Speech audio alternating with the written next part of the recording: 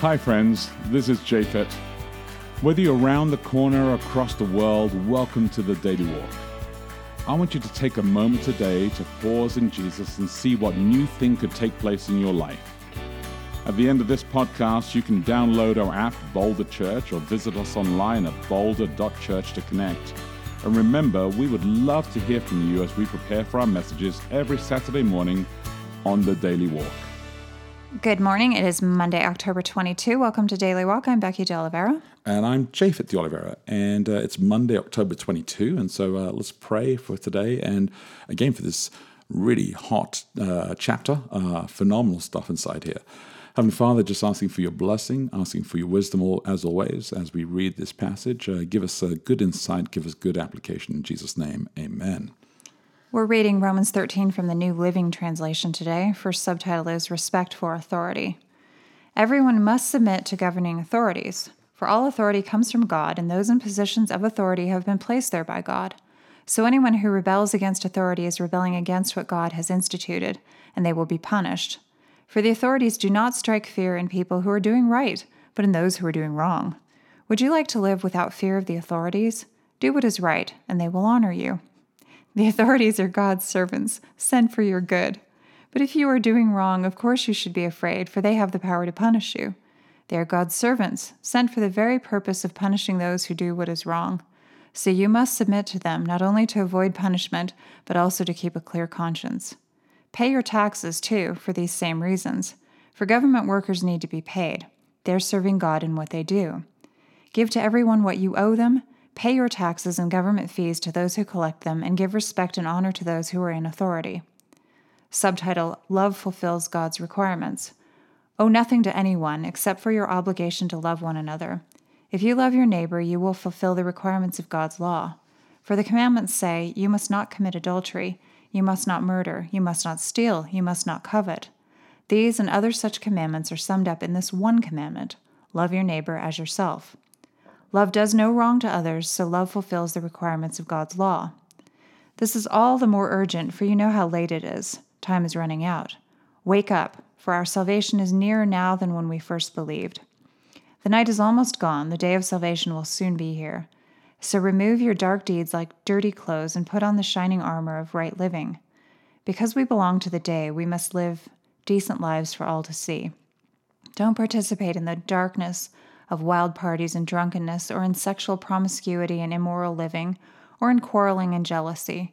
Instead, clothe yourself with the presence of the Lord Jesus Christ, and don't let yourself think about ways to indulge your evil desires. All right. Alrighty. Is that a better version or still funny for you? I still found it hilarious. It's the thinking behind it that is funny to me.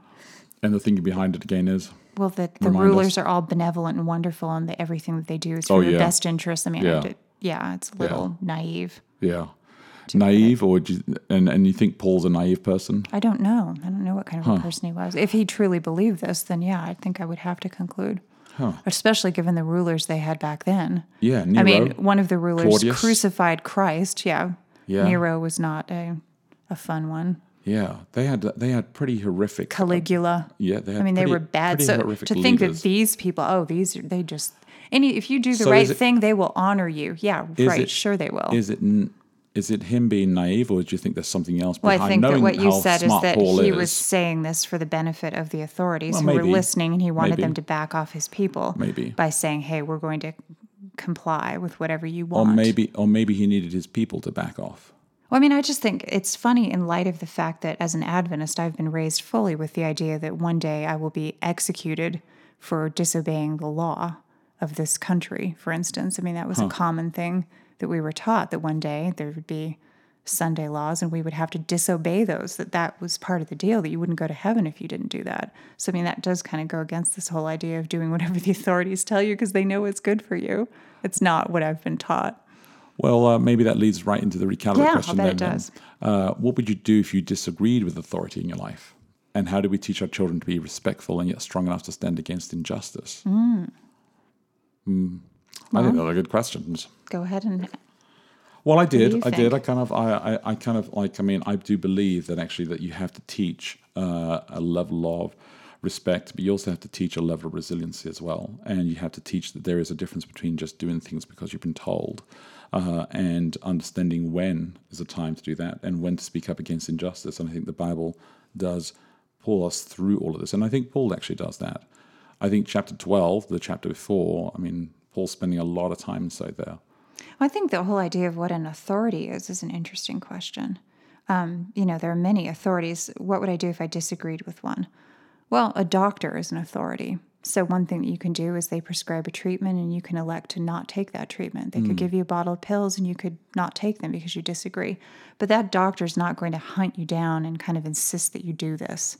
So I think we submit or don't submit to all kinds of authorities, but I think authorities are especially interesting who kind of want that level of follow through. They want to see you submit.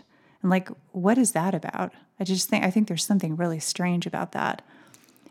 As opposed to, say, a doctor or an expert. Isn't just like a lot of leaders out there that kind of really feel that way? And that's what I'm saying. There are leaders, quote, quote, who feel that way. And then there are people who are, as I say, authorities, like they are experts on something, but they don't impose their expertise. They'll give it to you, and if you want it, here it is. And if you don't, that's kind of your bad. Well, Paul talks a little bit about that, with the husband and wife relationship as well in Ephesians, where he talks about submission, he talks about authority, but then he talks about Jesus being the head of the church, and he talks about Jesus being a servant and caring and loving. And so there's this tension all the time that we as humans, I don't think, do a really good job on when it comes to understanding authority or how to live in relationships this way. And I think that the other thing is that just because somebody is in power doesn't mean it's the person is going to make all the right decisions.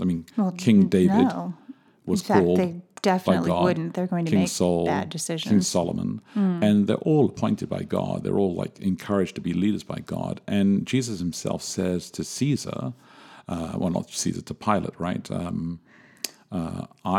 You have the authority because God's giving you authority, and you're going to crucify me. And so God's giving you authority to exist, and you have to understand that the power comes from somewhere. So he's involved in all of this, yet he says there's a freedom of choice that even those in authority have, and they have a responsibility. The difficulty is that we read this text simply just as a simple text, as black and white, and we portray it this way. And I think that's where the tension comes in. So I think what do you do if you disagree with an authority in life is actually a really important thing to wrestle through. It depends on who the authority is, what you disagree about, what the context is, what the consequences are, how important, there's a million things. I think there's not one answer to that. No, I don't think so. I think those are things that you have to consider.